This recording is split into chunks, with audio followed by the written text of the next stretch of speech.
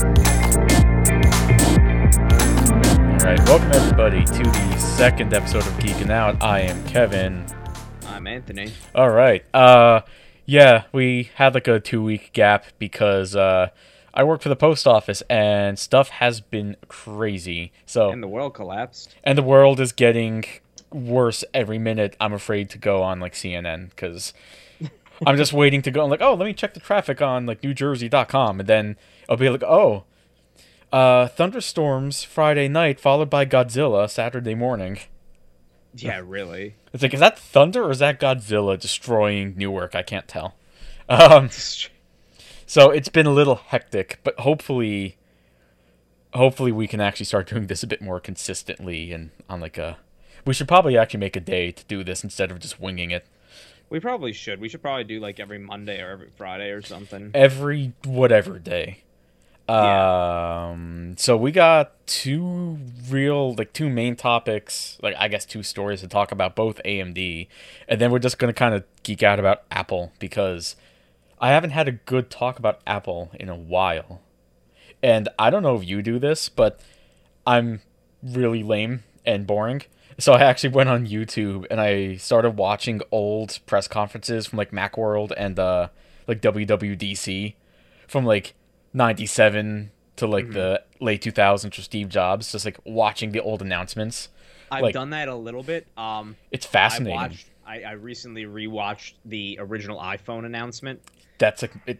It's mind-blowing to watch when he just goes like, oh, how do you scroll through music? Oh, you just do this, and he flicks his finger and then you hear the audience like react like, oh my god, and it's like, it's so revolutionary. Whoa. Like I remember it was the first time they actually demoed Mac OS 10, and they were like, oh, let's say you want to save your document, but your window is small like this.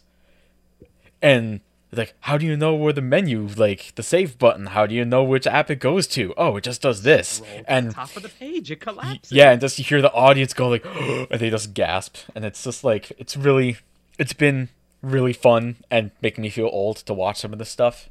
So definitely going to talk about Apple. But we're going to start with AMD. So, let's do it. Let's see. So we got what's the current AMD GPU? Is Navi out now? Oh, no, it's Vega. I believe it's Vega, but I'm not 100% sure because I thought that Vega was like the ones that came out a couple of years ago, the 56 and the 76. I thought it was. I haven't bought GPUs in a while, so I forget. Same. I don't remember what there is now because I know we have like the 5600, the 5700. I think it's the same architecture, but I'm not sure what exactly they're calling this one. If they're calling it Vega or if they're calling it something different. Oh, okay. You know what? If I'm correct now, like the new 5000 series, that's Navi. So the things coming out this year is big Navi. That's supposed to be AMD's big high-end GPU. When they first talked about Polaris, and we're like, oh man, hopefully AMD has like a real high-end chip and blah blah blah. I like Polaris. It was good for what it was, but it wasn't the high-end thing a lot of people really, I think, wanted. Yeah, here's the thing though. A lot of people want to see the high-end thing. A lot of people want to see the new Titan X. A lot of people want to see the new RTX 2080s. But a lot of people don't have the money for that. A lot of people, what they're really looking for is what's the performance of something like a 2060 or a 1650/1660.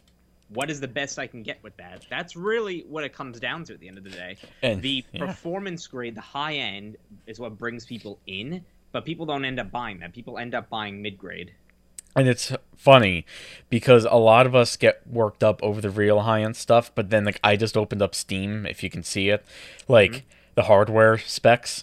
So like I'm running 1070, but the most popular GPU is a 1060. I can believe it. 16 gigs of RAM is most common on Steam. 1080p is the most popular resolution. So it's like the standard, like the most common rig used for gaming computers. It's it's nothing crazy. So I think Polaris and even Navi kind of hits the sweet spot, and I think that's what AMD was trying to do.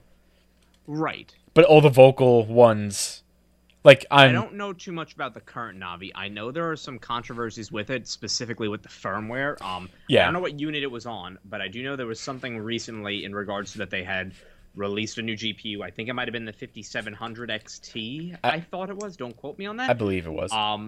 And the firmware was all screwy on it, which was preventing full performance. And they released a firmware update for it, but they didn't have a plan in place for third-party board partners Whoops. to actually put that in. So people would be getting GPUs that essentially were not, quote-unquote, unlocked for what they're really capable of. Forget overclocking, what they can even do stock. Yeah.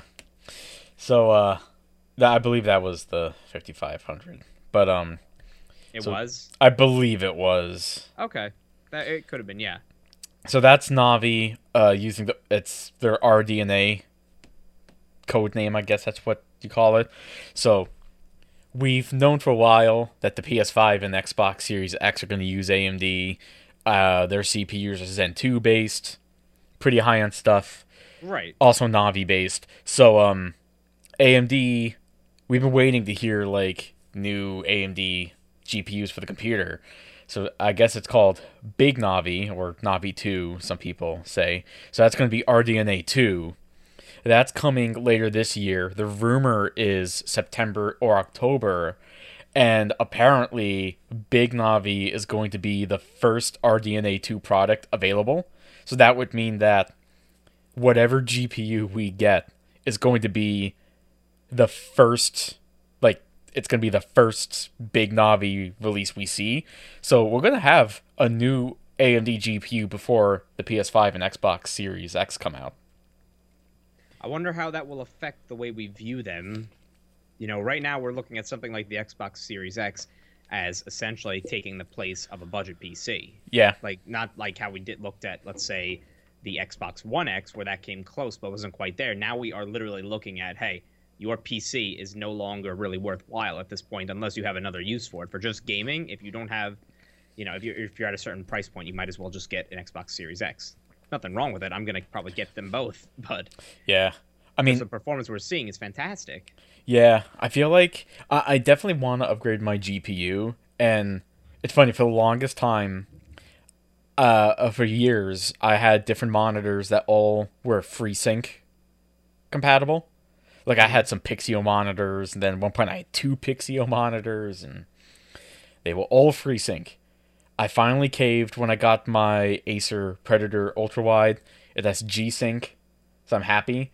But, so it's like, I kind of feel like I'm stuck with NVIDIA just because I really, really like having no screen tearing. Right. So I'm kind of like, watch this be the time. FreeSync? Well, this is G-Sync only. This monitor. Well, yeah, your monitor is, yeah.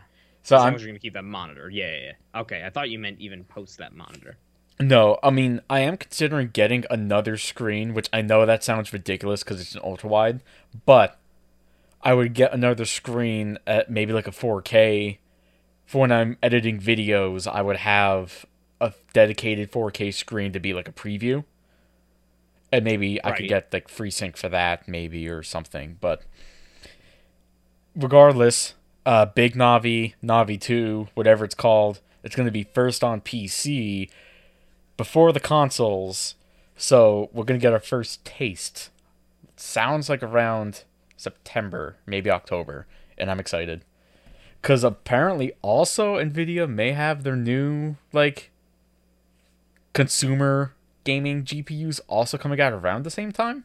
They seem to come out around the same time. At least that's probably, I guess that's probably not what they aim for, but something similar to it. Because I remember Pascal came out, like, I think, like, that was what, 2016, right? Yeah. I'm pretty sure that was, like, May or June. Yeah, it was something like May or June. They released the 1080 and the 1070, and then they went from there.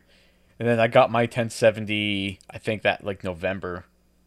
I bought a 1070 Ti right during the middle of the GPU crisis because I couldn't find a 1070 for a reasonable price. All the mining and whatnot? Yeah. and I missed out on a lot of good 1080 deals I regret not You know, taking. I was a mouse click away from buying a Vega 32 because there was a guy selling a Vega 32, and you could flash the firmware on those to make them basically like a Vega 64, like within like a frame or two. Right. Oh, it's the 32 and the 64. Those are the two, right? Yeah. So you could like this guy was selling like a Vega 32 used for mining for like $250, Oh God, no. it worked. I would not buy one used for mining. Because here's the I thing. mean, I You need, didn't, but yeah. I personally would not take that risk just because, yes, it is a good price. It may work. It may have been used for mining, but you've got to consider if that's used for mining, that is probably going to be under near 100% load for very long extended periods. If not 24/7, then we're talking like, at least 12 hours a day. That's going to be under heavy load. yeah, As the heat builds up, the solder in that chip is going to start coming loose. yeah. It's just not going to work as good over time with that much heat buildup. It gets too heat soaked. Yeah, I mean that's one of the reasons why I didn't get it. But part of me was just like, because I still had FreeSync, and I was Right. so desperate at the time. I'm like, what if I did this, flash the firmware, so it was like a Vega 64, and then, like, I'm like, no, this is too dumb even for me. Like, It's kind of unfortunate that happened, that GPU markup, because that's right around the time that we were seeing GPUs start to get really fun. Like that was Yeah. right when Vega released. That was right then. yeah. And I still like to go on EVGA's website, so because you can take a look at like their used and well, not Oh, used, they but have like used? I didn't even know that. I said used, but I meant to say B stock. So it's like cards that got sent in and fixed. Gotcha. So like they actually have Stock though for that price? yeah. So these are 1080s, 1080 Ti's. So here's an issue I have. First of all, that's unbelievably expensive. That there's no way they're going for that new. Anything close to that. No, but this is a good price for a 2080 Ti. B stock Well, for 950. This is a problem I have with GPUs now. They are becoming exorbitantly expensive. Yeah. I need to start reviewing some benchmarks because the only thing that I can see that could justify that, or in any way them becoming that expensive, in my opinion, is that you have to have cards on the lower end of the spectrum start to become more powerful than they were, significantly so. Okay, so we can't have, let's say, like a 1070, which is as powerful as a 980 Ti. You can't do that anymore.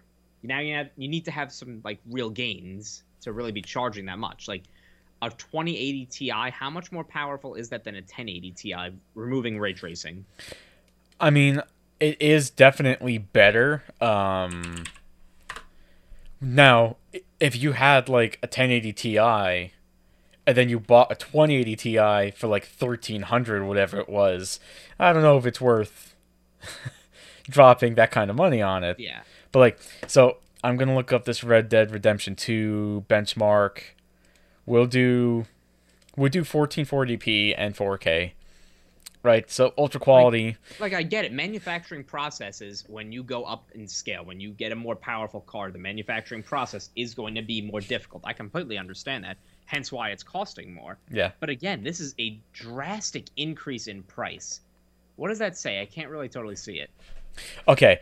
So I am looking at two. Not if they're doing anything with SLI, I doubt they are, but just remove that. No, it's no SLI. So Okay. this top window is 1440p, and then we got 4K.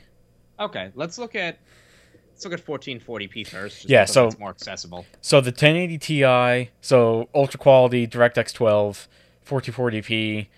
Average frame rate on the 1080 Ti was 43 frames. The 2080 Ti was 66. So you're paying like. So how much was the 2080 Ti brand new? It's like what, 1300, right? Yeah, the cheaper one looked like it was about $1,000 for a reference card. Yeah, that B stock one was 950. Okay, so you're really paying a minimum of $950 to $1,000 new. Yeah. Or new-ish. And you're getting like 23 frames extra on like Red Dead. If you go to 4K, the 2080 Ti is the only one that goes over 40 frames per second. I mean, that's also my 1070 at 4K, everything like on Ultra, I would get on average 17 frames. On which one? On your 1070? Yeah, I'm using Guru 3D. So yeah, Yeah. the 1070 is getting 17 frames. I mean, I'm not. This is exactly why I'm not a fan of 4K gaming, though, because even today, even with the gains that we have had, if you really wanted to max everything out at 4K, which again, you don't need to max everything. Play on high. You don't need ultra. You really won't notice any difference. I'm telling you. Just yeah, play on high. but But if you really wanted to max it out, we are talking a tremendous. You're gonna have at minimum $2,500 computer still. That's like the same price as it was years ago, and I'm willing to argue that point. now the interesting thing, have you looked at NVIDIA DLSS? No, Do you know anything about it?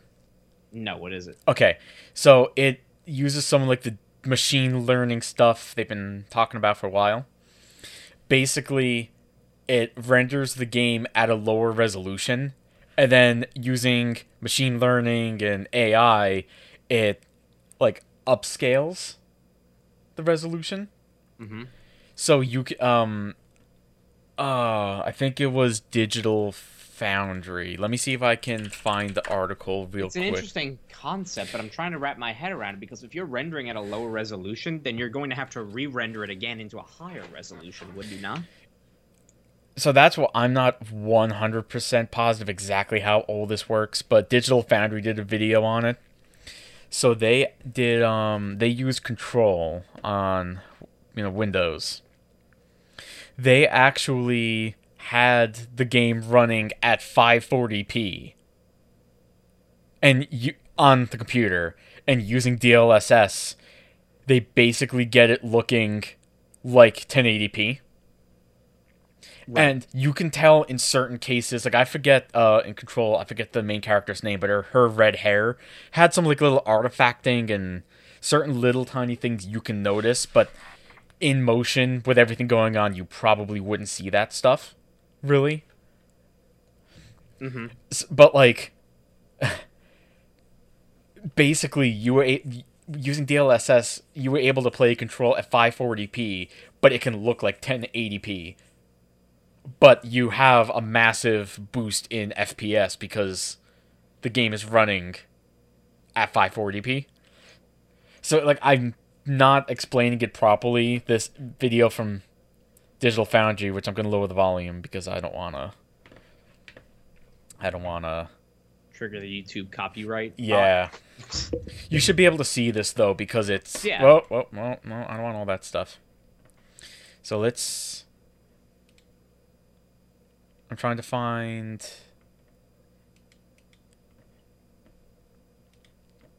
oh wait, no.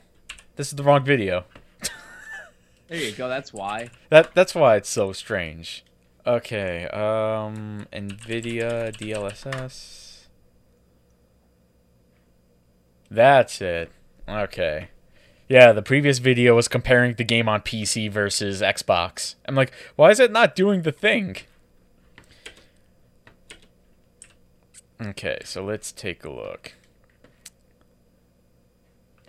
Okay, so that's actually comparing DLSS 1.9 to 2.0. Okay, so if you look here on the left side, this was an older version of DLSS.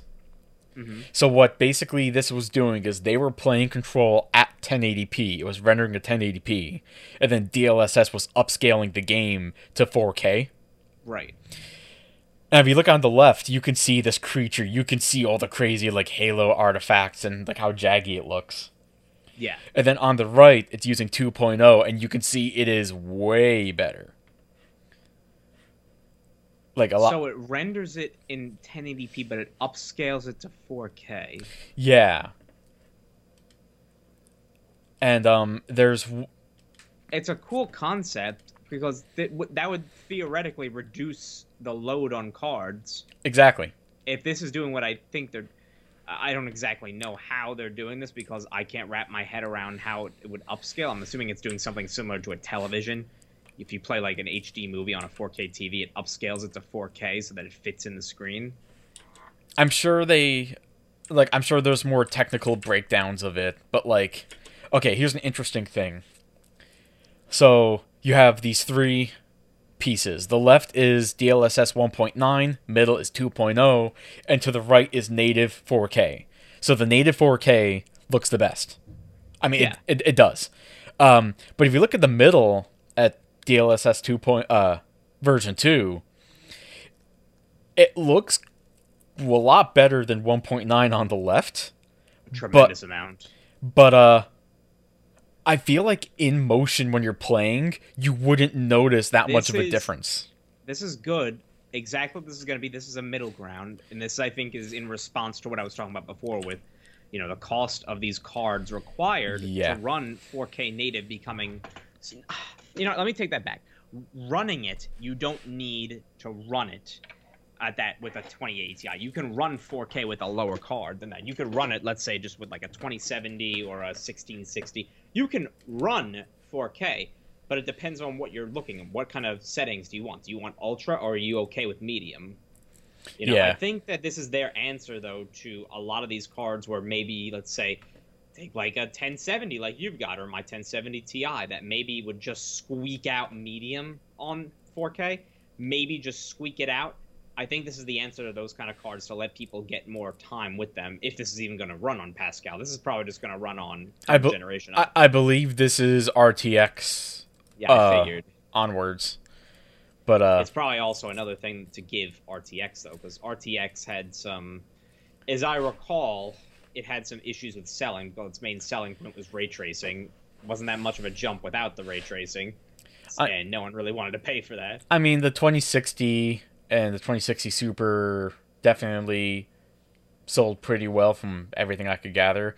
I feel like NVIDIA was ahead of the game with ray tracing. Right. And I don't think people really appreciated it at the time, but now that the PS5 and the Xbox Series X are pushing ray tracing, a lot more games are going to be using it because the consoles will. So now all of a sudden, NVIDIA's out there. It's like, oh, well, we already got the infrastructure in place to do this. Right, yeah, exactly. So, like... But this is also the answer to what you just said before about how the 2060 and the 2060 Super were the ones that really sold heavily. Yeah, mid-range. I think this is in response to that, because they know that a lot of these people have those cards. A lot of people don't want to pay $1,000 for a 2080 Ti, or even, let's say, I guess it's $700 for a 2070, I'm assuming. Probably, yeah. Somewhere around that price point. That's a tremendous amount of money just for a GPU. You could build a computer for that price. You could build a whole computer that could run 1080. Or even, for $1,000, let's say, for $1,000, I could build you a computer that will run 1440 relatively well. Yeah. So that's a tremendous amount of money to shell out. This is the answer for that. I like this. This is cool. There's only one downside with DLSS. What? Games have to be made with it in mind. Of course, just like ray tracing. Yeah. Yeah. So this article, I mean, I get it. So this article, what the heck is that? This article was made May 1st. I don't know if this was the complete list of games. Oh, wait, this is GeForce Now? Oh, okay. I'm going to see if I could try to find, like, a list of games that support it. But, yeah, basically, games need to be made for it. So the Control is MechWarrior 5, Wolfenstein Youngblood. But, like, you can't turn on, like, you can't pop on, like, Assassin's Creed Odyssey. Right. Which makes sense, but that also means, just like ray tracing, it's going to take time for that to really become a thing. Yeah, now hopefully developers put in the time to do this, because that would be great, because that means people could buy, like, when they release the 3000 line in a couple months, you could buy like a 3020 and then use like 3060, whatever, the mid-range card, whatever it is. Yeah, 3060. Yeah, you could use that with DLSS, and you can get some really good performance, possibly with, like, ray tracing. That there's good potential. And the reason why I think they really will need to do that, segue to the second thing, still AMD related. This was the Linus thing we were talking about before we started recording. So Linus from Linus Tech Tips, on his podcast, The WAN Show.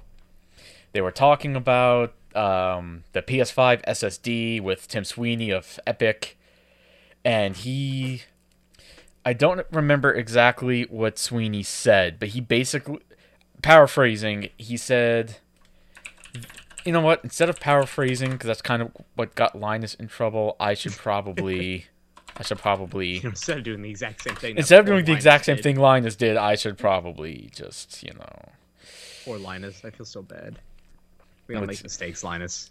It's really okay. The Tim Sweeney says the PS5 is a remarkably balanced device. It has immense amount of GPU power. It's one thing to render everything that can fit into memory, but blah, blah, blah, blah. We've been working super close with Sony for quite a long time on storage. The system architecture on the PS5 is far ahead of anything you can buy on PC for any amount of money right now. This is going to help drive future PCs. The PC market is going to see this thing ship and say, oh wow, SSD is going to need to catch up from this. So where Linus got in trouble was when you look up the PS5 SSD... I don't need that YouTube video anymore. The PS5 SSD, here we go, here's the image. Come on, zoom in. There we go. Okay, so it's targeting to move 5 gigabytes a second. And, there are theoretically, like, I shouldn't say theoretically, there are technically SSDs on PC now with faster, like, read and write speeds. Expensive. Yeah, they're ultra expensive, and that's just pure he highlights an Aorus one, a gigabyte Aorus one. How much is that one specifically? I'm curious. I feel like he mentioned on that episode of WAN Show, I think he said one of the SSDs was at least $1,000. I'm gonna look. Yeah, I believe he said one of them was at least 1,000, right. And I'm just like, that's absurd. The average person, anybody building a gaming computer is not going to spend $1,000 on an SSD, or at least I can't imagine people would. But I'm guessing it's this one, something similar to this guy here, this 8 terabyte one that I'm looking at on Amazon right now. They're selling it for $18.98. Jesus. American. Christ. This looks like it's the one. This is the one, but I don't know if the price is different somewhere else. Yeah, this is the one here. It's Jesus Christ, that's fast. 15 gig a second. Yeah. So what Sony, Mark Cerny from Sony specifically, and Tim Sweeney of Epic were talking about, it's not, I mean, the PS5 SSD is stupid fast regardless, but what they were talking about also is just the architecture of the system. So for example, you can have an ultra fast SSD, like I have an NVMe PCI-based SSD in my computer now. It's really quick, but to load some games like Witcher 3, it may take like 9 to 10 seconds to load. I'm not complaining because that's quick. That's quick, but especially when you compare it to a hard drive. But it's just the way games are coded, Windows, the way it functions with Windows. It's just he highlights that too, though, that a lot of this is Windows also. Yeah, there are limitations on how fast Windows can physically load a file, and that's the fascinating thing about what Sony is doing. So I am not an expert with this. I'm gonna try to explain it like my best, but the potential, like what is so exciting about the PS5, it's not just 5.5 second, it's not just 5.5 gigs per second of speed on the SSD, but Sony kind of changed the way the system actually can actually use the speed. Mm-hmm. So I have the articles from TweetTown. I got some pictures as well. So Sony built a special 12-channel memory controller. So the CPU is doing very little processing. There's a dedicated chip for this, and it basically works to access all this data really stupid quick. So the CPU doesn't have to do it. There's no software stuff like Windows 10 where it has certain issues. Like the PS5 OS, whatever they're calling it, this special chip will allow the system to access that 5.5 gigs way faster And that's kind of what Tim Sweeney was talking about. It's not just it's ultra fast, but It's efficient. the architecture is way more efficient. Right, yeah, And exactly. it uses a new the PS5 uses a new compression system called Kraken. So if you can basically after compression, you can basically move 20 gigabytes of compressed data per second, Wow. which is absolutely insane. That is a tremendous So amount. it's not just pure data. They're talking about like if you're playing an open world game where you need to load textures and you need to load assets. You don't need to wait for this stuff to go into memory. It's there. It's so quick. You don't need to wait for like textures to load. There shouldn't be any little stutter. Like Mass Effect, they had the elevators to hide loading assets. Everything will just be there. Cause if you use compress like 5.5 gigs per second is nuts. If you use compression and you can move 20 gigs, that's absurd. So to be able to theoretically move 20 gigs, like, that's nuts. So what's crazy is you have this stupid fast SSD, a Zen 2 CPU, a Navi GPU that is RDNA 2 based. This can do 4K 120 hertz. Apparently can do 8K.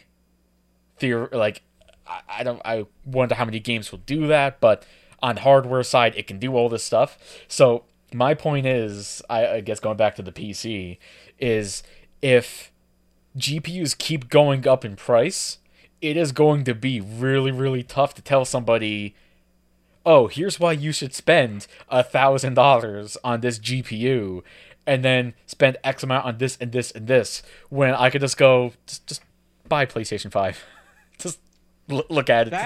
That's what I think I'm excited for this generation of consoles, because this last generation, I said this on the last podcast, this last generation was the biggest letdown in consoles I think I've ever seen. It was just such a letdown for me. The consoles were underpowered, so we had to get updates mid-console cycle through that were more powerful so that, graphically you can keep up. Yes, you don't need to get an Xbox One S or a PS4 Pro, of course.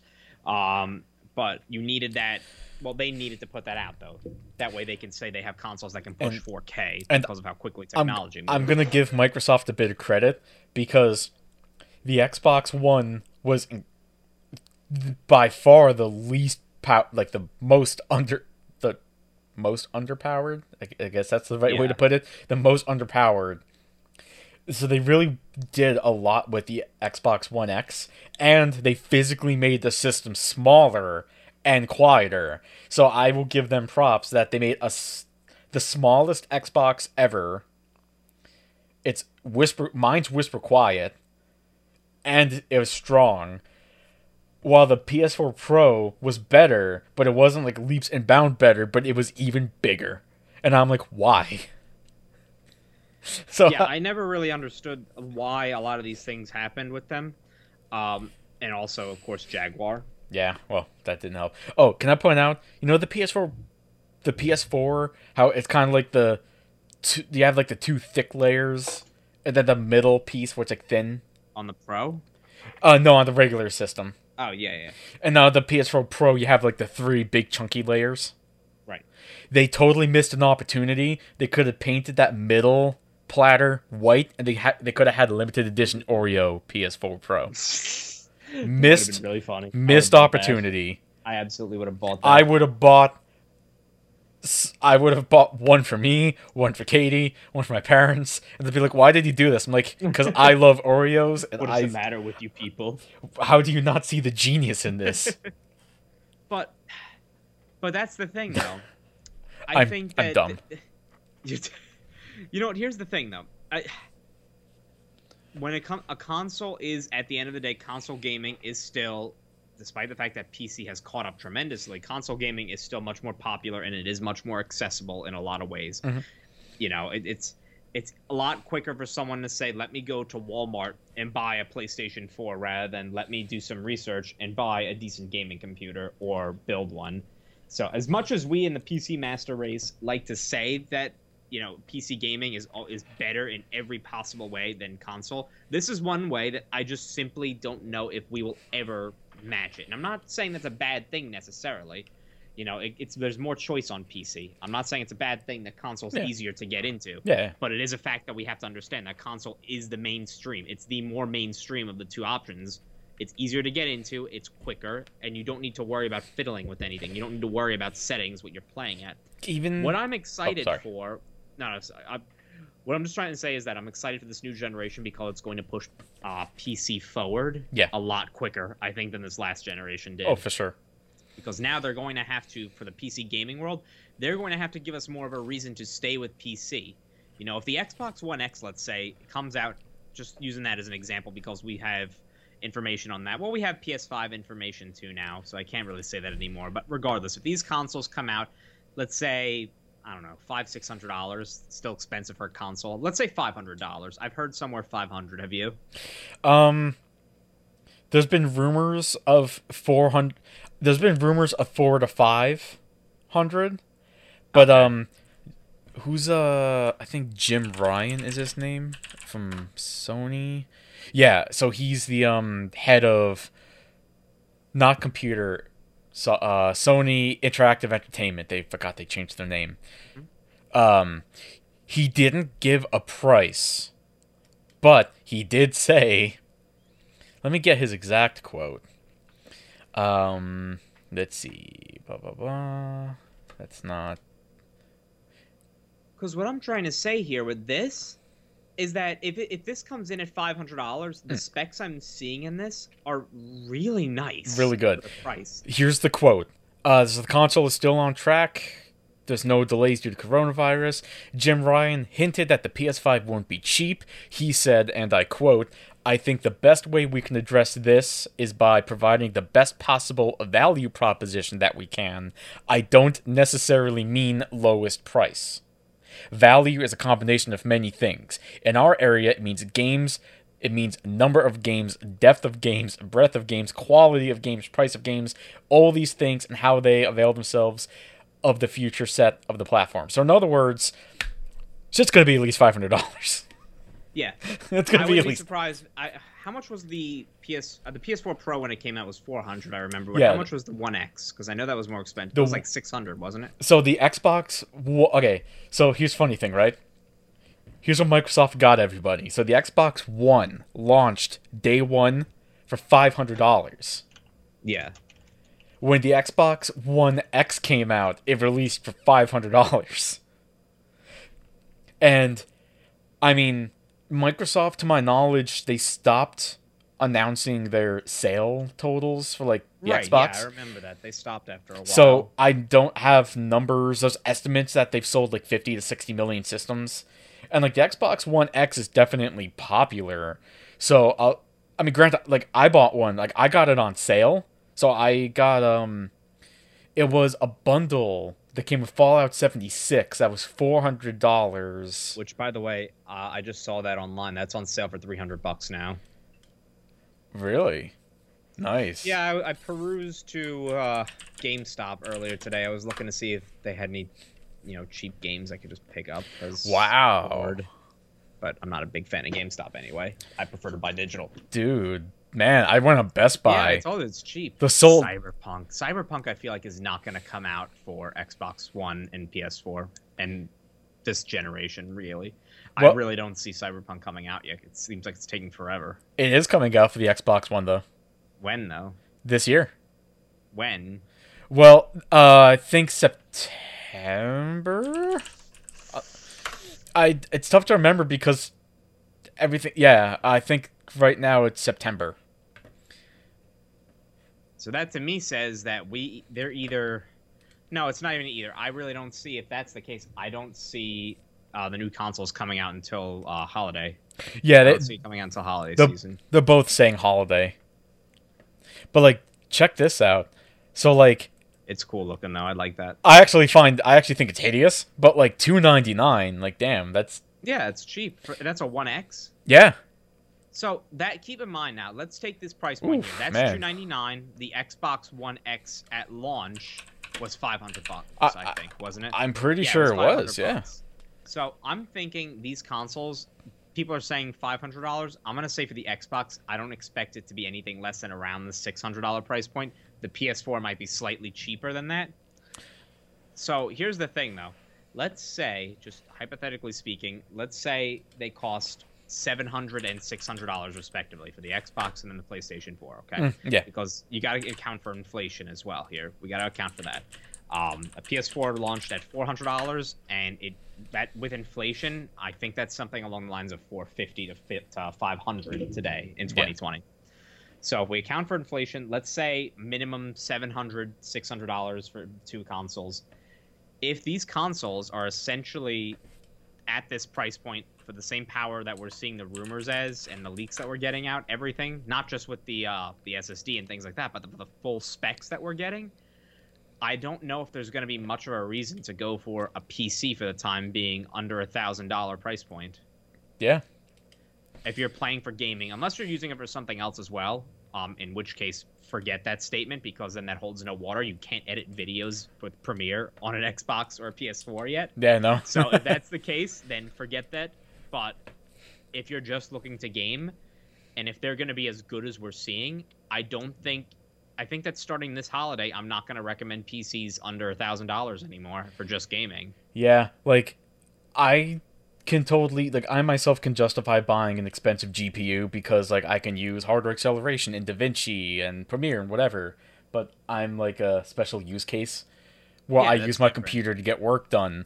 But, like, if I, as of right now, I work for the post office, so, like, today I was outside in the humidity and it was like 80 degrees, and like if I just come home and I just want to play a game, it's really easy just to turn on the PS4 and just go. Not complaining about launching Steam, but like let's say I want to play on the TV. Yes, there's big screen mode, but some games have launchers like City Skylines now. Yeah, and exactly. It's like small things like that, which to you and me maybe aren't a big deal, but to like my girlfriend Katie, where she doesn't really play many PC games, that's a big turnoff because she just wants to play like the game, and then all of a sudden she has to, go to the launcher, and then everything looks weird because the game didn't shut down correctly, and the game launched in safe mode, and everything is set to low, and now she has to go through settings and like. There's a video that Linus made a few days ago about Intel and AMD and why even after everything he still loves Intel. Yeah. And it's because, just to use the Apple line, it just works with Intel. As screwy as they may be, some of their products right now for their desktop range, at least they work. You don't have to worry about memory compatibility or anything like that with them. That's the thing with consoles. They're going to work. And if there is a problem, if they do break, you can either fix it by resetting it, maybe reinstalling a game, and if at that point it doesn't work and even a reset is not working, then the console's borked. You don't have to worry about troubleshooting it more than you need to, more than the initial, hey, something is really wrong. You call up Sony or Microsoft and warranty it. Yeah, like, hey, my Switch, Switch, the left Joy-Con, I'm finally, after 3 years, I'm getting the Joy-Con drift.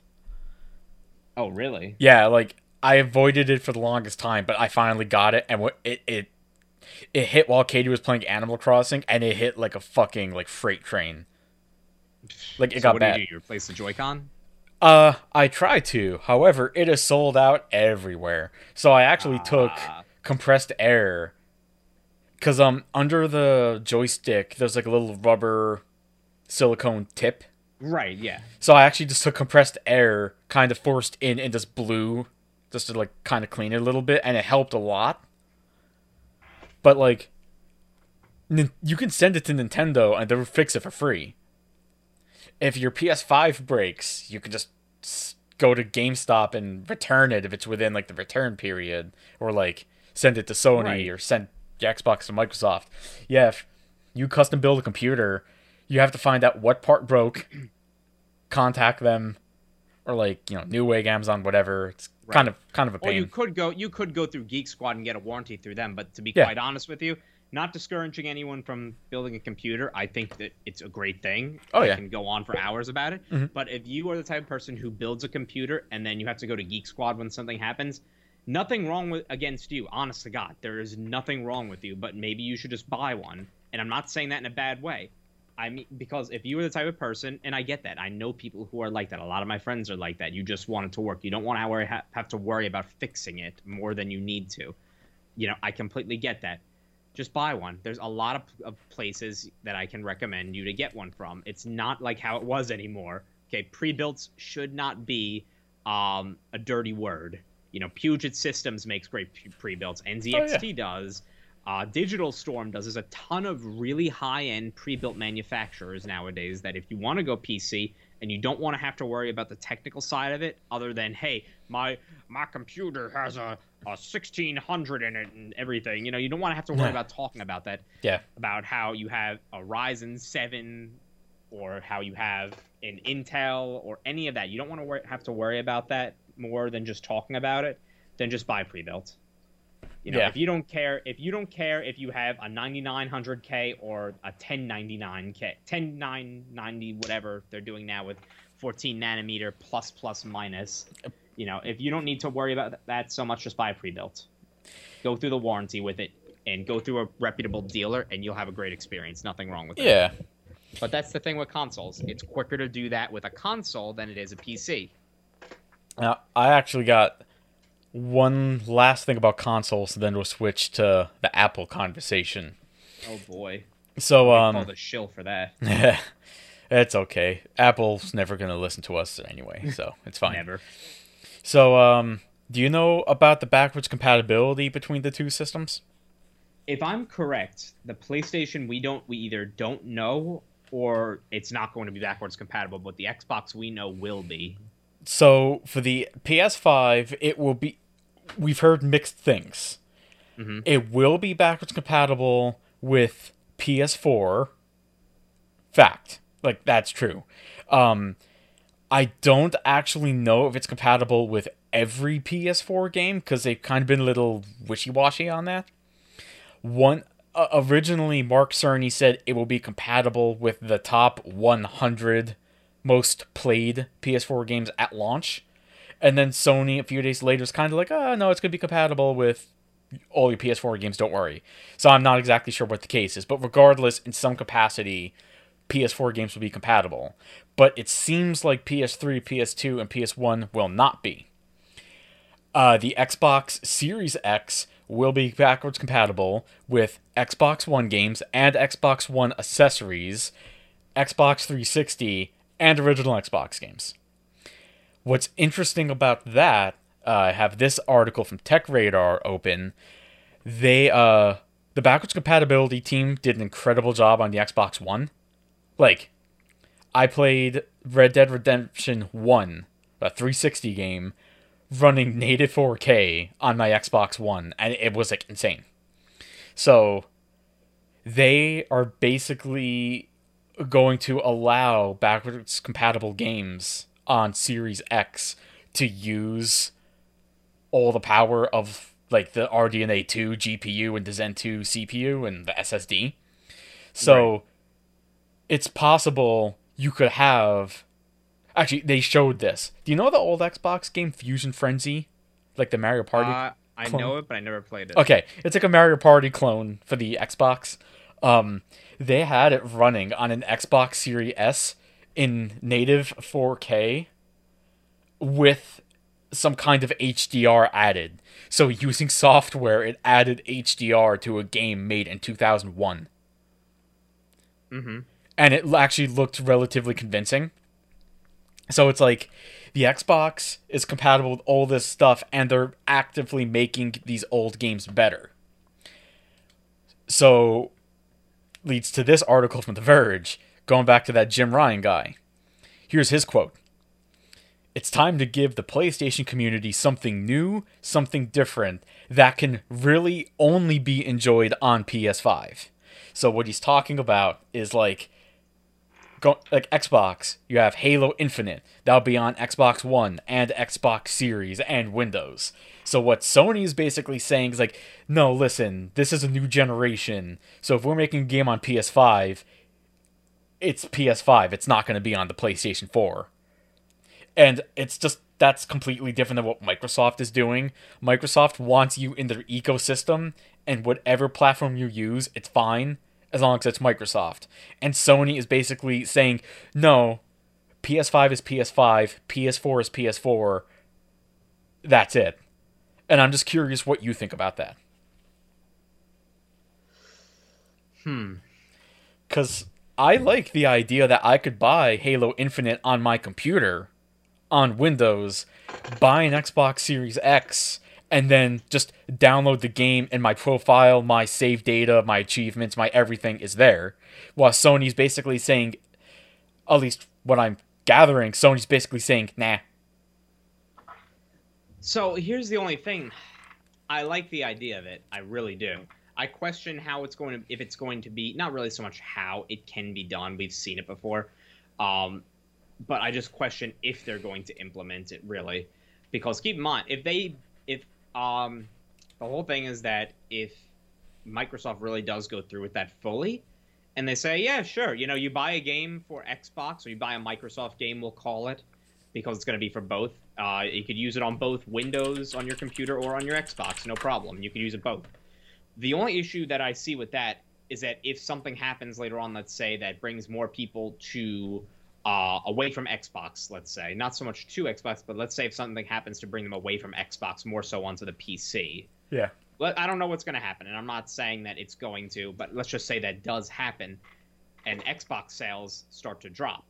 Are they going to then rescind that or do something different because Xboxes aren't selling? Or are they going to be like, no, that's totally fine. We're more worried about the games. I think they would keep it because I really think they're trying to push services like Xbox Game Pass, right?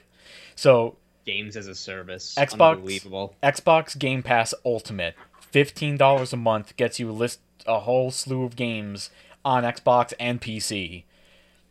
And like, every Microsoft game is on Game Pass. So Halo Infinite on day one will be on Xbox One, Xbox Series X, and Windows as a Game Pass title.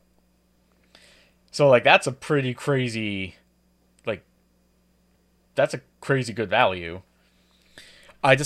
So I love all that. And there's a thing called Xbox Smart Delivery. So basically it realizes, oh, you bought Halo Infinite and you have an Xbox Series X.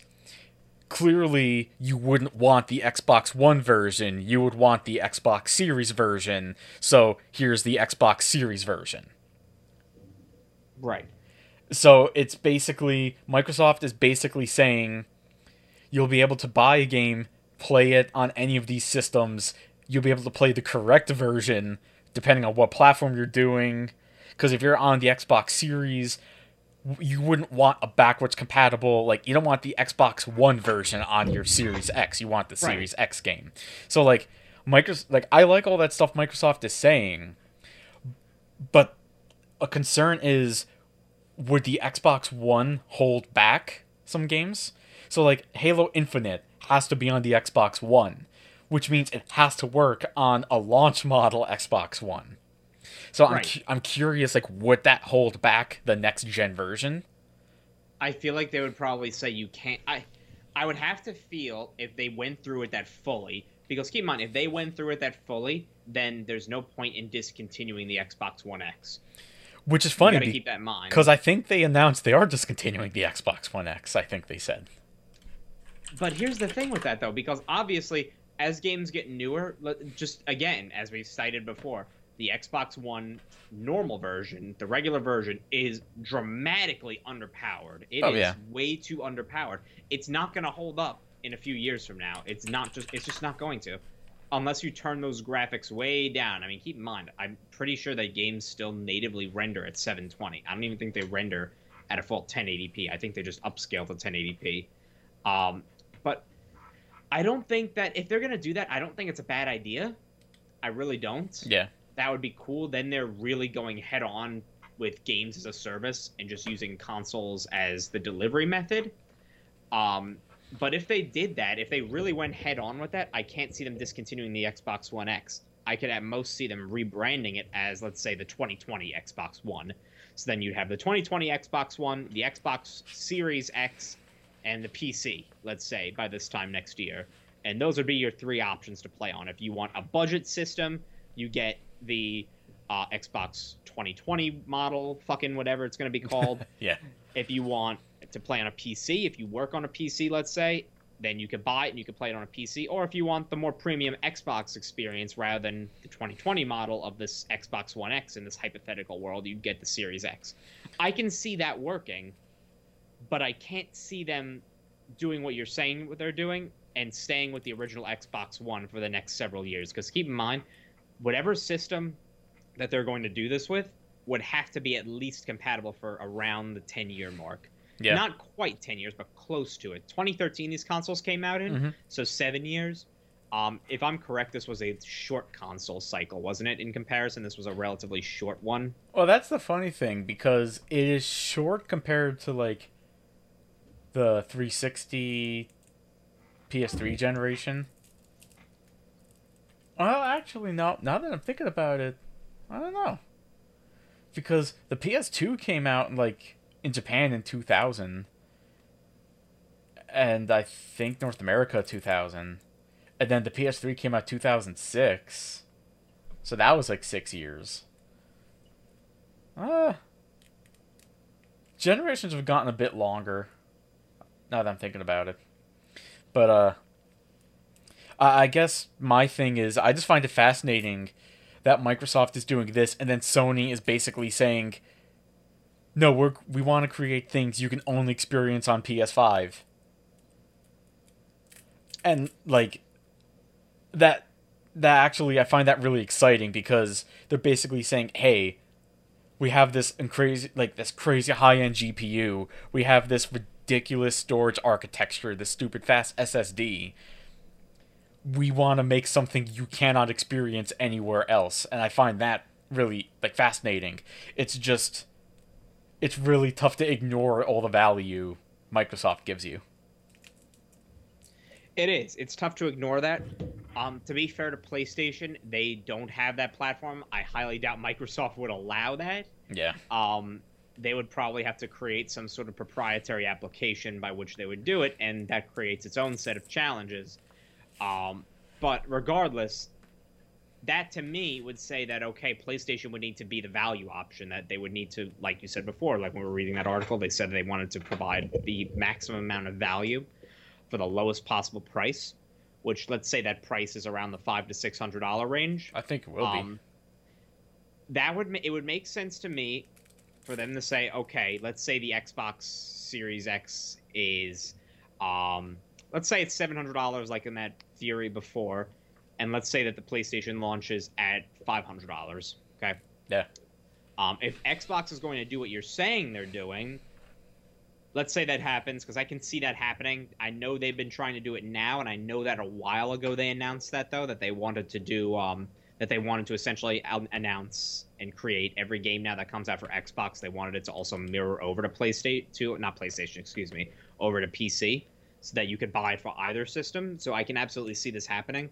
Let's say that they come out Xbox at $700. PlayStation can then come out and say, okay, yes, you can play on PC with your Xbox as well. You can play your Xbox games on either of them. However, you're paying $200 more, and how many of you that are really looking at the consoles have a PC?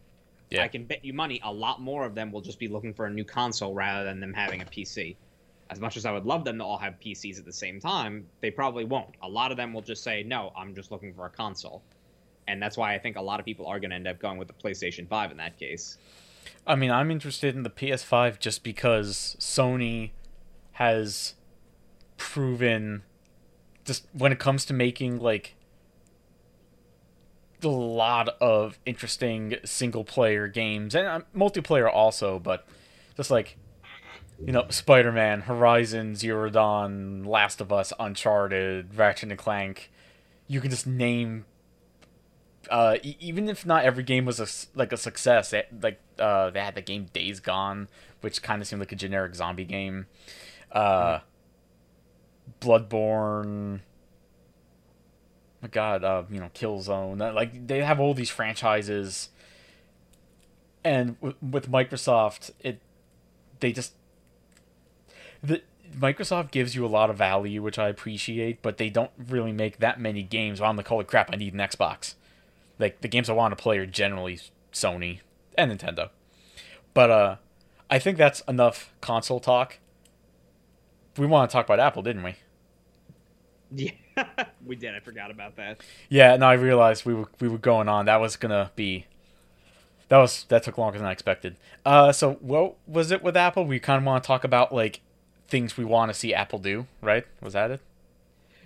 Things we want to see Apple do, and take a look at what they even have out now. Seeing what we'll do a review of their product lineup. Okay. Where do we want to start then? uh, let's do the Macs. Let's just go through the Macs Like because like the MacBook Air.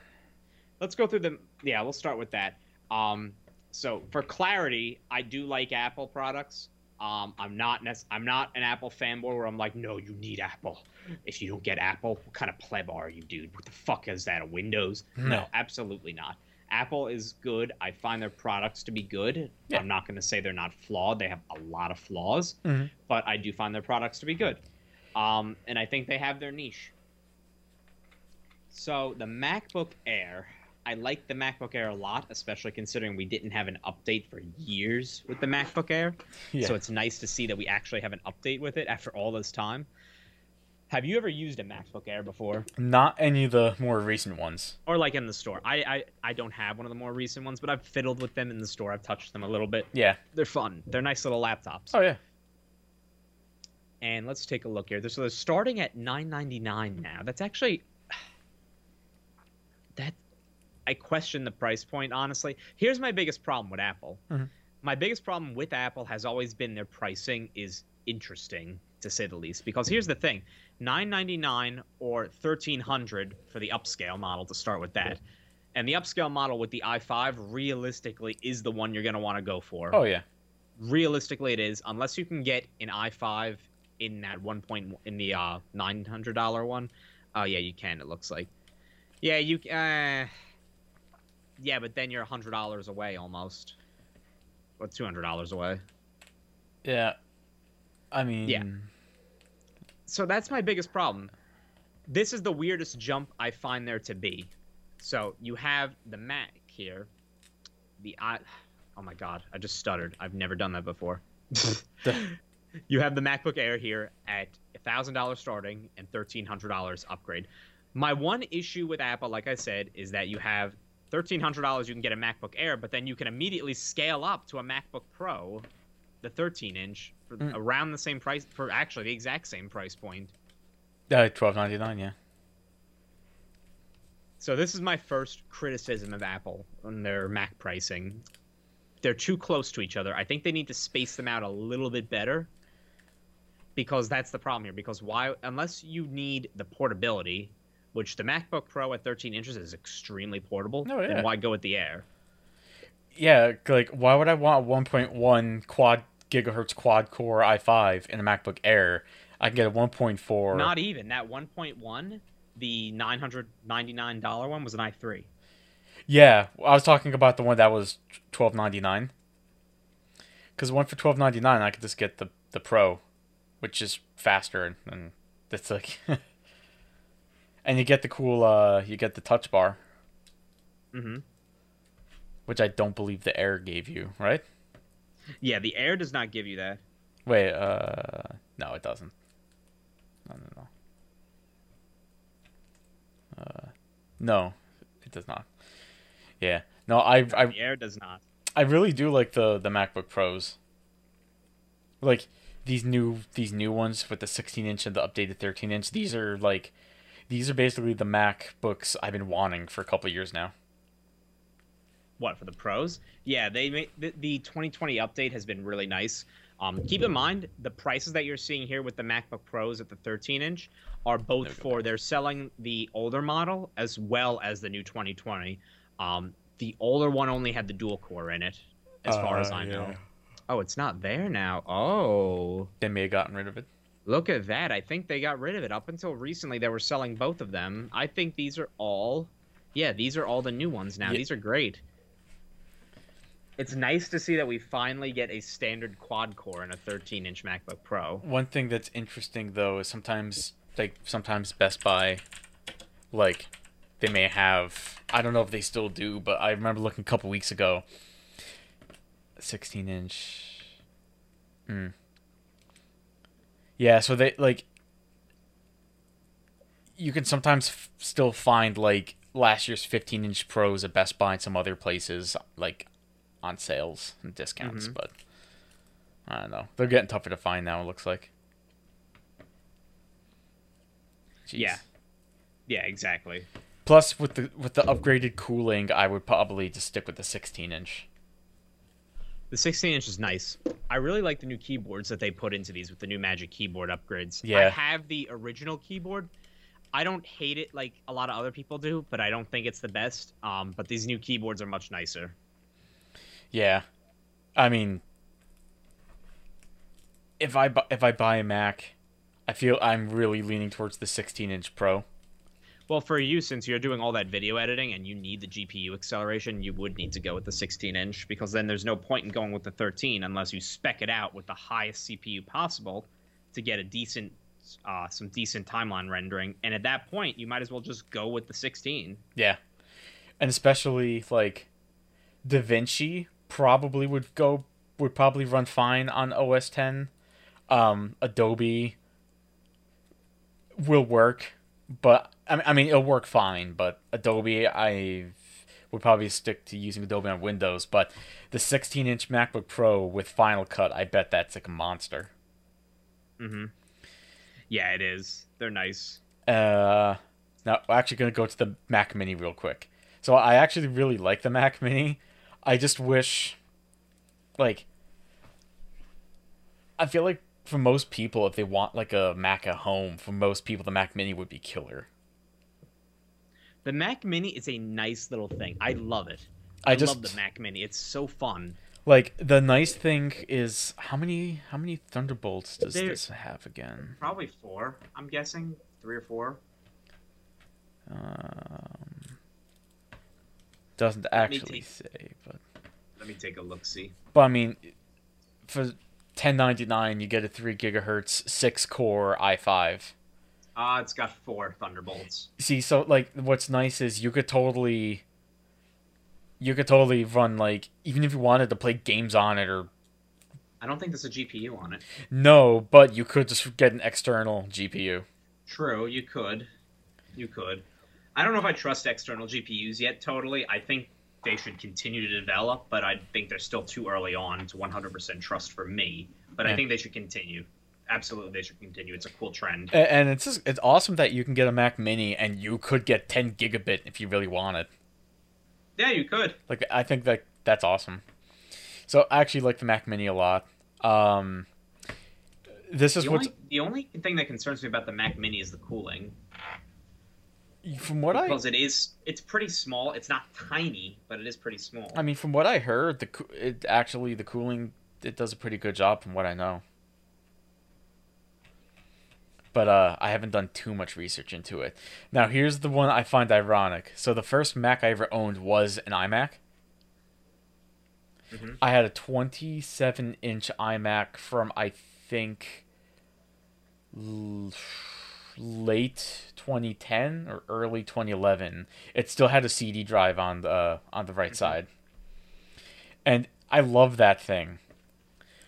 But it's just like I feel like the regular iMacs are the ones I'm least impressed with now.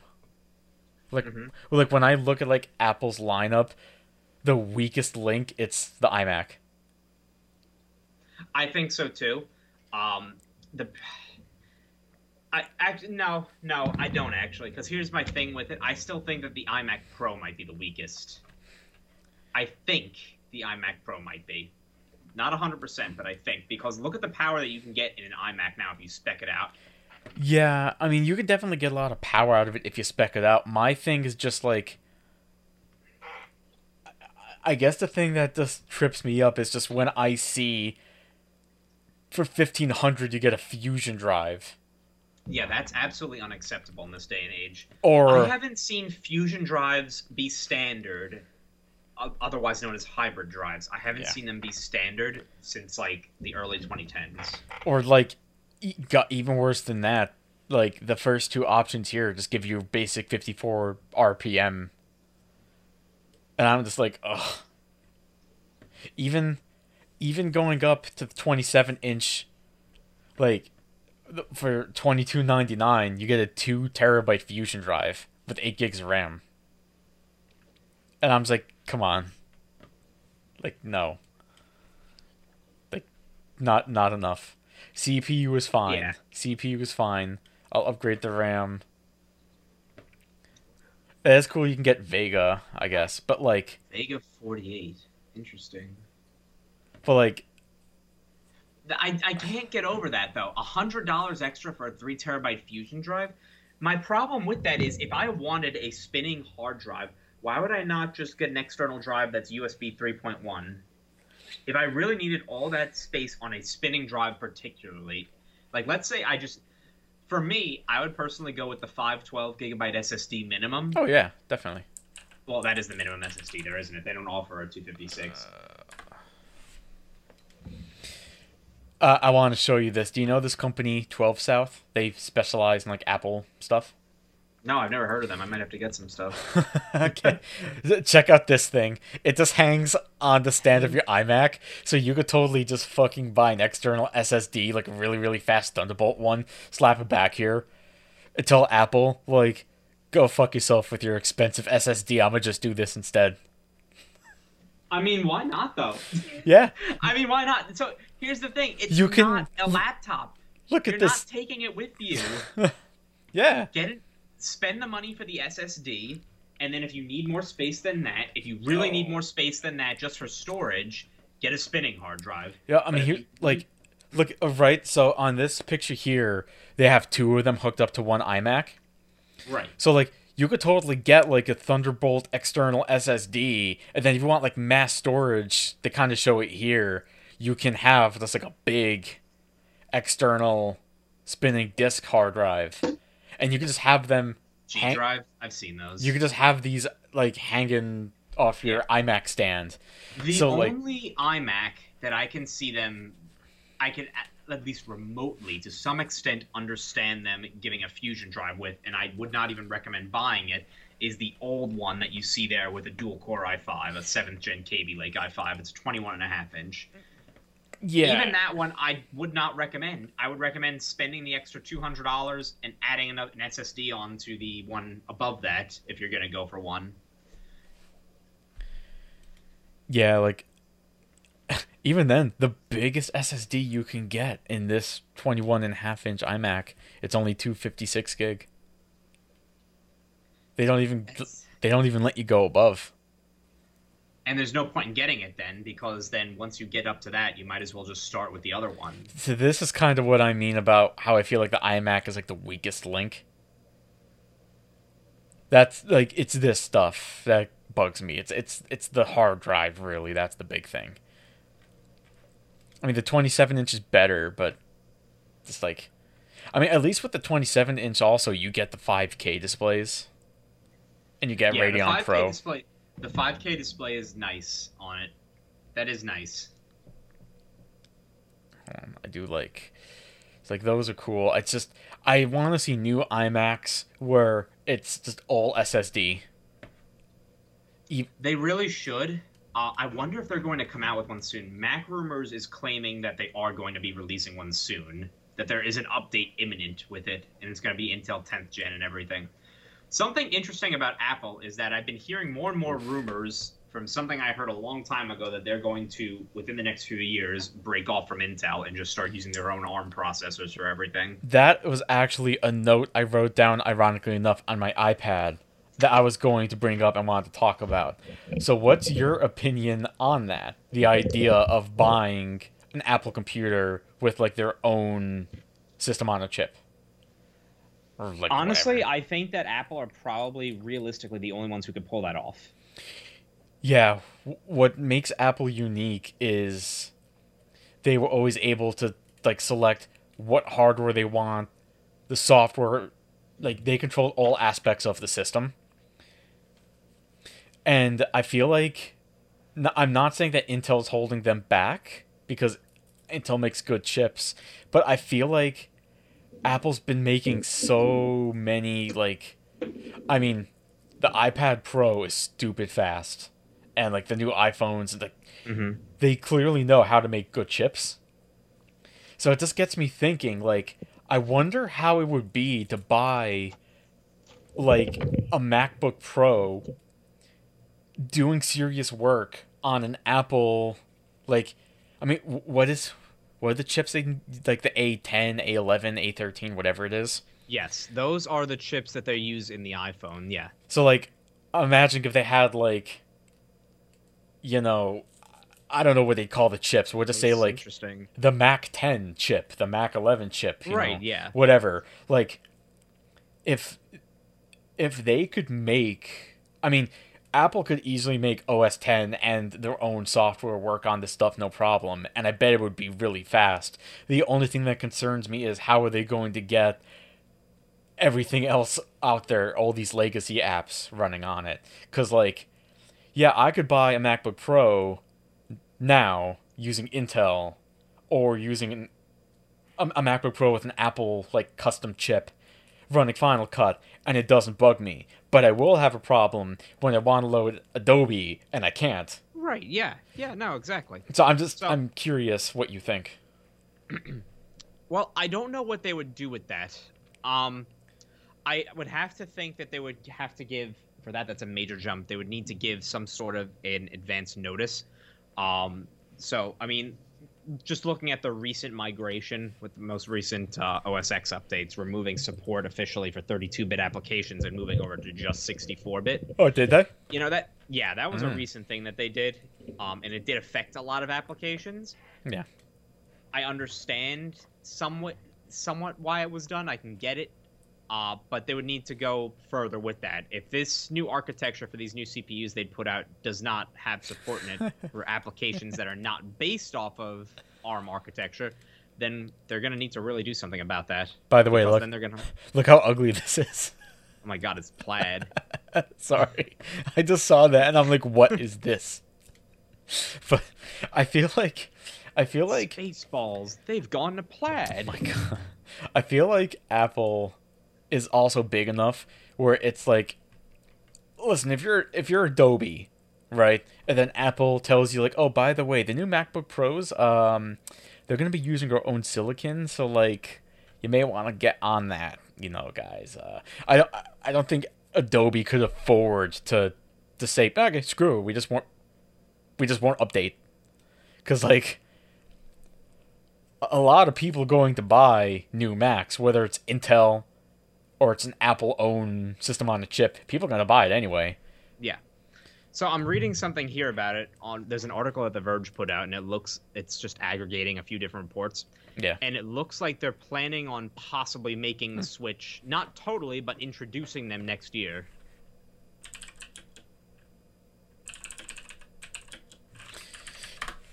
Yeah. It looks like It looks like the very first one would be a total 12 core unit. It would be a 12 core CPU. 5 nanometer. Yeah, it would be 5 nanometer. It would be a 12 core CPU. And it would do the thing that they do with their ARM processors that I actually really like, where it would be 8 cores for high performance and 4 for energy efficiency. And I really like that. That's actually a really goddamn cool thing that you can do. Yeah. With their architecture. So think of it like this, though. Let's say you are, it's similar to it's actually the exact same thing for the most part in theory that they do with the iPhones. Have you ever heard of what they're doing with them now? It's basically that. I wasn't actually aware of that, but that sounds cool. It's the same concept. You have a certain amount of cores. Let's say if you have a 4-core iPhone, just for example, yeah. 2 of those cores would be high performance cores, and the other 2 would just be energy efficiency. So 2 of them would get their full use when you're playing games on it, or you're doing something intense with it, or for whatever reason that phone or that iPad, whatever you're doing with it, needs that energy. and then the other 2 cores would be I'm liking a picture on Instagram. You That know, that kind of reminds me of the new Intel chips because they kind of have like 1 or 2 cores that are like the really good ones, and you can disable hyperthreading in the BIOS on those specific cores that are like the high performance ones, so you can maximize like clock speeds. hmm And that is like a fascinating concept. But that is cool. I am reading about this rumored Mac with like Apple processor on The Verge, and this is saying they're working on 3 computers with it, like with their own processors. It would give Apple much more control over its own hardware at a time when Intel has been struggling to offer significant performance increases. That is true. ARM processors are a lot more power efficient. The interesting thing, and this I think would be, I don't know if Apple would do it, but this would be incredible. Apparently, by switching to their own ARM chips, it could apparently like save Apple like 40 to 60% in terms of just like processor costs. Instead of having to pay Intel and do all this stuff to get an Intel chip to work, they make their own chips and it would save them money in the long run. How great would it be if you can have a Apple like laptop with potentially better battery life that's maybe also cheaper? That would be great. I don't think that Apple would do it though. I Yeah. think that everything that you're saying, higher performance, lower battery life, great. Not saying that's impossible. They can absolutely do that, Apple. Even if they're on their own architecture too. I think it's 100% doable for them. I don't think it'll be cheaper. I think they'll say, well, we were able to manufacture this one for $1,000. That's $300 less, let's say, than the previous model. Let's charge another couple $100 because it's our shit and not someone else's. I'm sure Apple would do that. I'm so positive of it. Yeah. I part of me says like it would be like I'm just being like hopeful, and I'm like, oh man, if they could just cut like $200 off a laptop, that could make like a huge difference. Because like if you could save like, I don't know, 100 to $200, right? Then I could go, oh cool, that $200 I could put into getting like more RAM or something. But it is Yeah. Apple, so and I'm not necessarily blaming them, because if I could get away with whatever I want to do pricing wise, I mean, why not? I guess that's business. Yeah. Yeah, exactly. But yeah, I really do want to see, especially, I would love to see it in a Mac Mini. Mac Mini and like portables. I wish they would do more with the Mac Mini. Oh yeah, that the Mac Mini is a great little. It's a great little system. I kind of want to get one. So, yeah, I mean, it's really nice. I kind of wish they would find a way to put a GPU in there. I kind of wish they would, just a small GPU, And something. I want a great cheese with the Mac Pro. Speaking of which, so here is something that I was just thinking I of, can go for actually. some We're tacos. talking about all this. You can grill some tacos. You can grate some cheese. You can fucking scrape some skin off your back. You can do anything with that bad boy. That sounds like a delicious taco.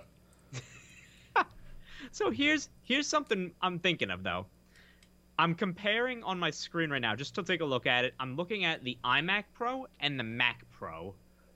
I'm trying to get a good idea of which one is really the better value for the money. Yeah. Let me And join I'm you. having a hard time really saying definitively one of them. I'm looking now to see if I can get some more information. You get Xeons in both. Well, you get an 8-core Xeon in both. It's the same. It's probably the exact same Xeon, just clocked differently. You do get a different GPU in each of them. The iMac Pro has a better GPU in it. It's got a Vega 56 versus a 580X on the iMac. Wow. On the Mac Pro. Yeah, you're right. Wow, and the iMac Pro gives you by default a 1 TB SSD, and the Mac Pro does not. You get 256 gig. I think the more I think about it, I think it's a moot point again, because I'm realizing the truth here, and it's the truth that's been around for a long time that we've all known, and that we've used to make fun of the Mac Pro in a lot of ways. But it's really the truth about it, in that the Mac Pro is really an enterprise-grade solution, Yeah. where the iMac Pro is a prosumer solution. Yeah. So you wouldn't buy a Mac Pro just to use in your office. That's not something you're going to buy, because at that price point, for the one that is just $1,000 more, only $1,000 more, keep in mind, than the iMac Pro, it's not really... It's kind of worse in some ways. It's got a little bit better processor. The processor does boost a lot higher, it looks like. Oh, actually, no. I take that shit back, too. The iMac Pro boosts a couple hundred gigahertz higher. It's just got a better base clock. I mean, my gut just tells me that if I were to buy one of these for all my podcasting, video production stuff, I need to buy one of these too. I would get the iMac Pro. I would probably agree with you. I think I changed my opinion. I would probably go with the iMac Pro. Plus, not to mention, you get that 5K screen. The Mac Pro really is, at the end of the day, something for a company to buy. That's not something that you're going to buy on your own. Because here's the thing. Let's forget the CPU for a second, okay? Because a jump from 4 gigahertz to 4.4 gigahertz, if you jump up to the 12 core, is great. But you're not going to go for the gigahertz jump. You're going to go for the core jump, in truth. So actually, you know what? Let's throw it in there. Let's say you want a 12-core CPU in that one, another Xeon W. 32 gig of ECC memory is fine for a lot of things, so I'm going to leave that.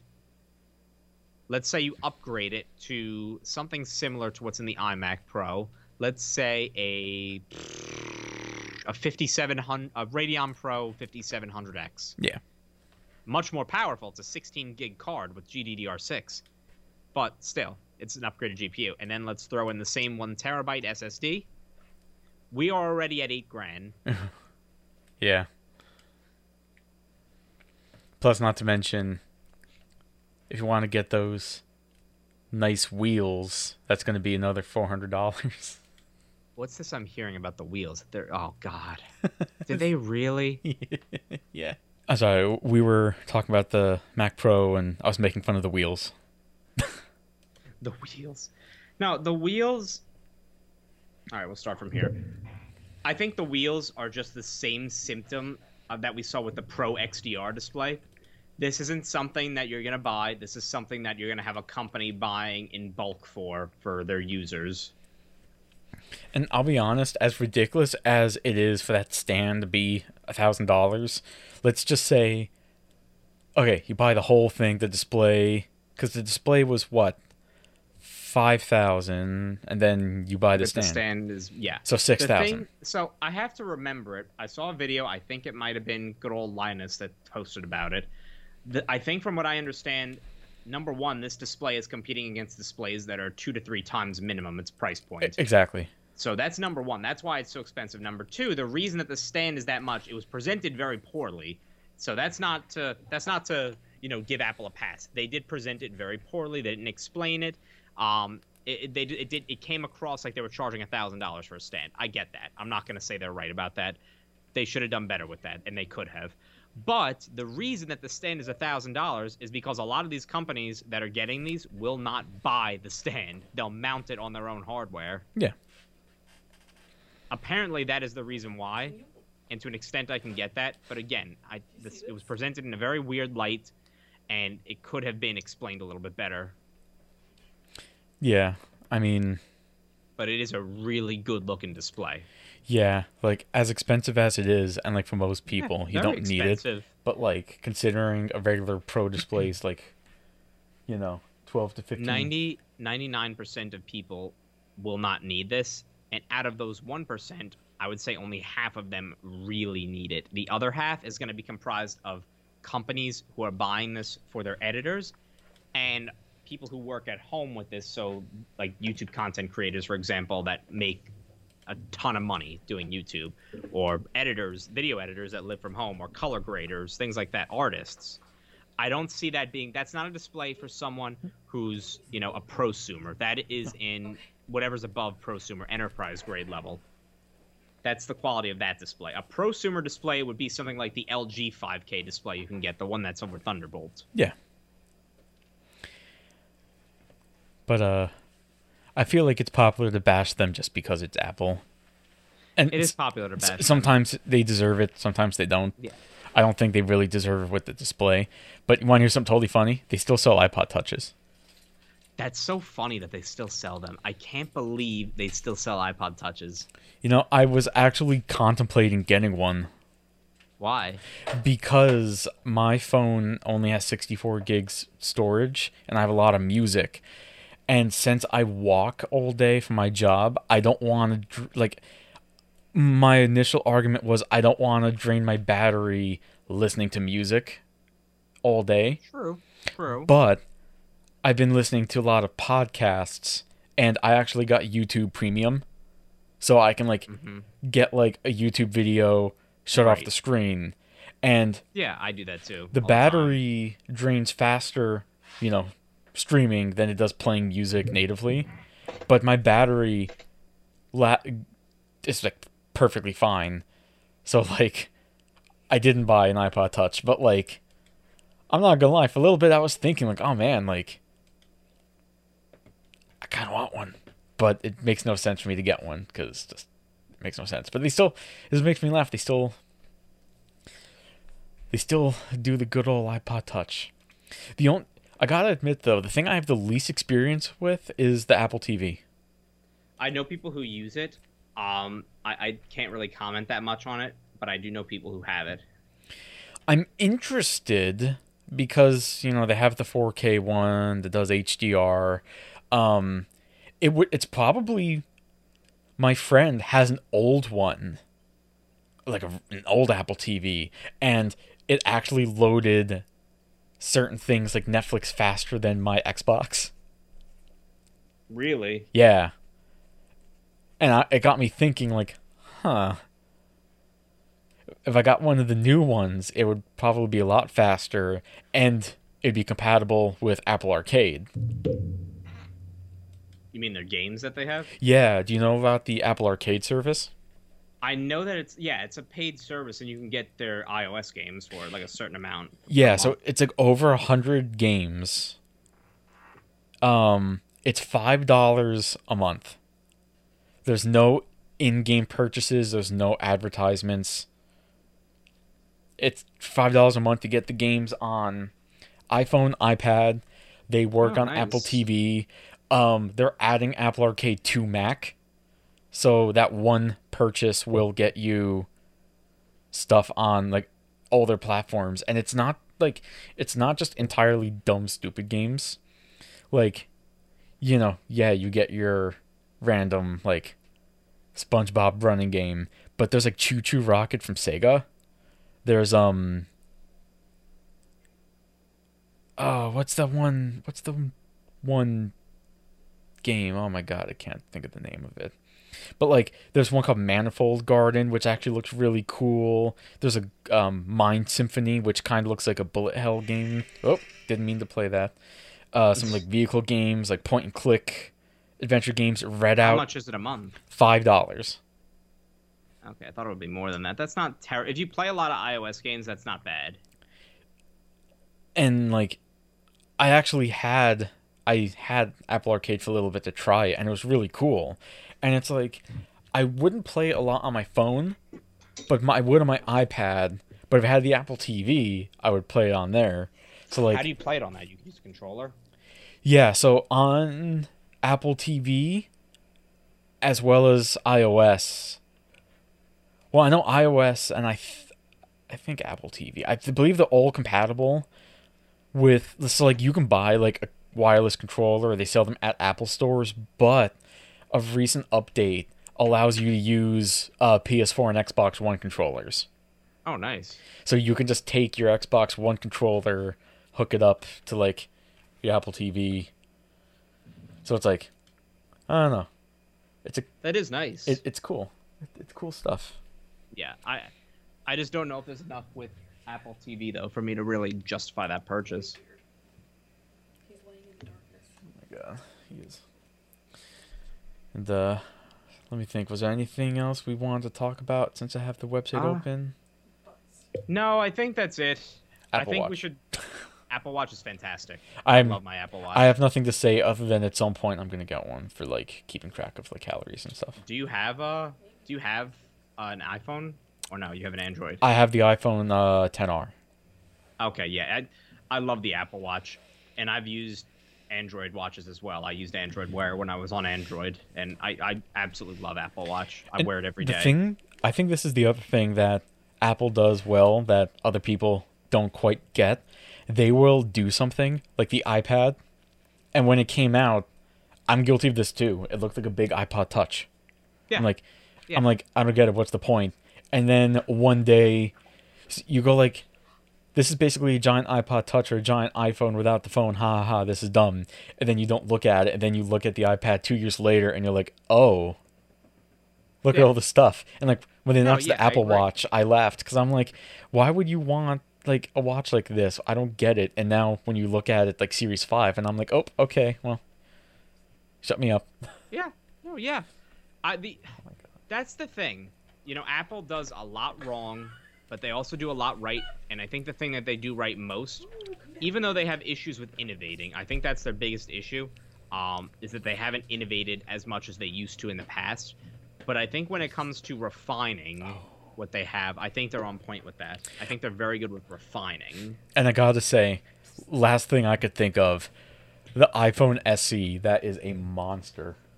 That's a fantastic phone for the price. For There's $400 for, like, I have the 10R. I'm pretty sure the iPhone SE has a better like chip than mine does. I'm pretty sure it's like, 10R. I think so.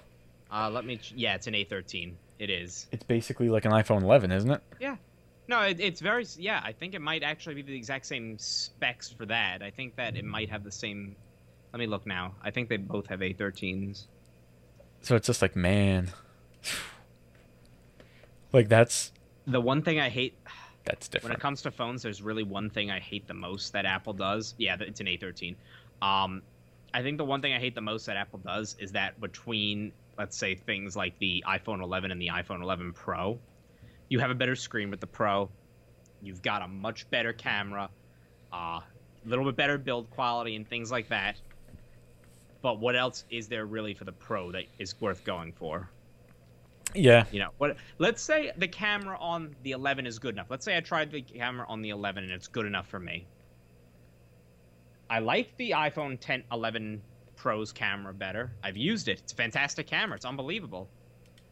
But let's say the 11's is good enough for me, and let's say the screen is good enough for me.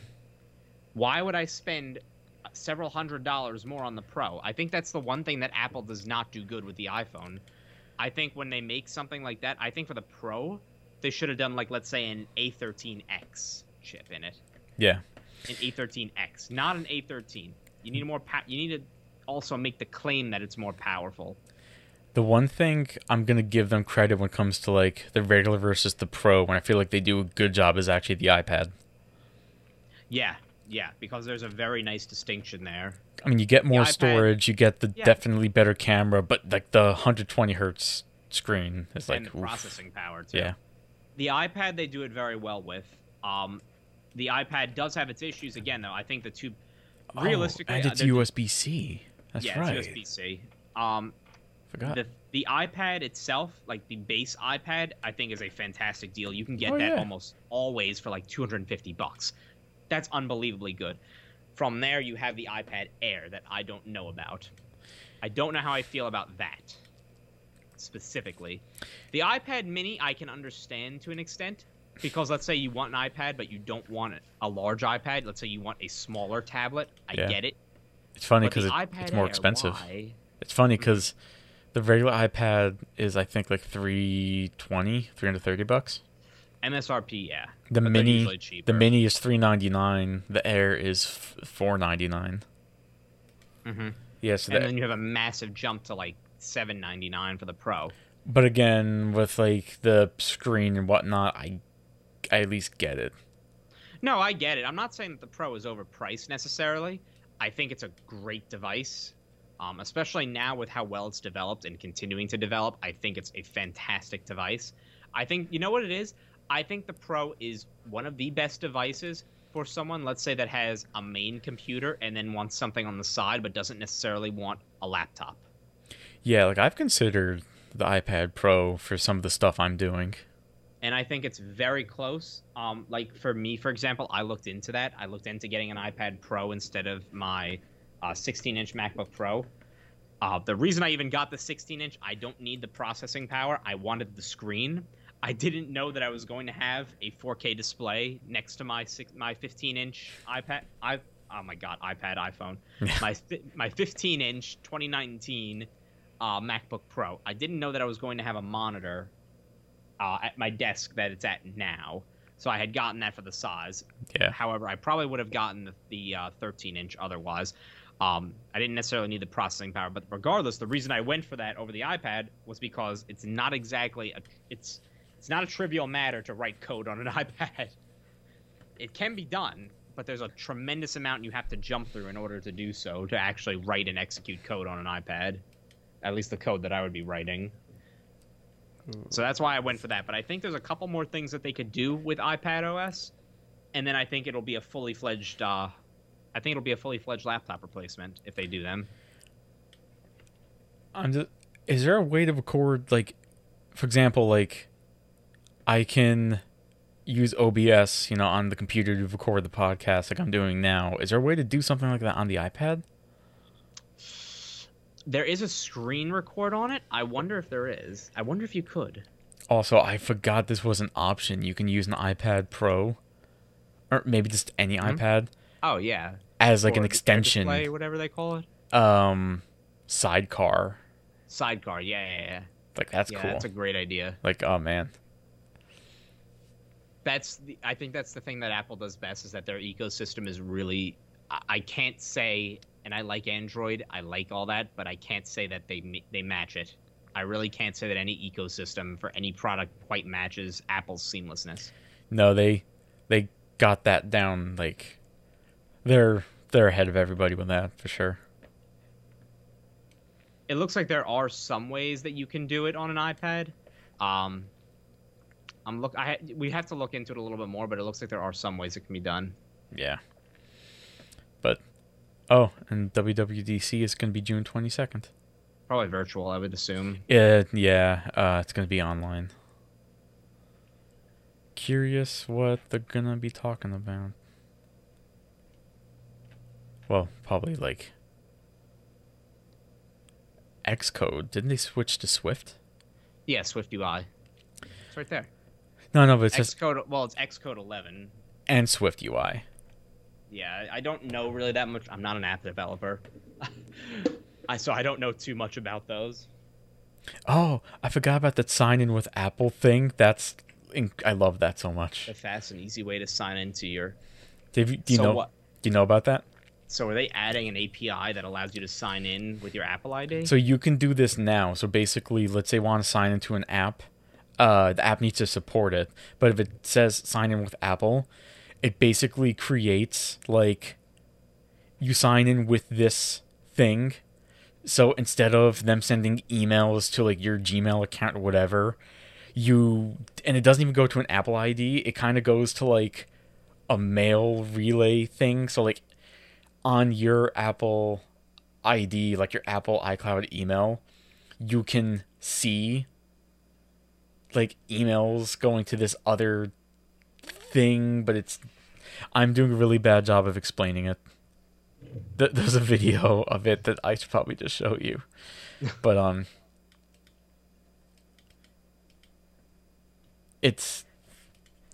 I'll find the clip and I'll just show it to you so you can look at it, but it's a cool feature.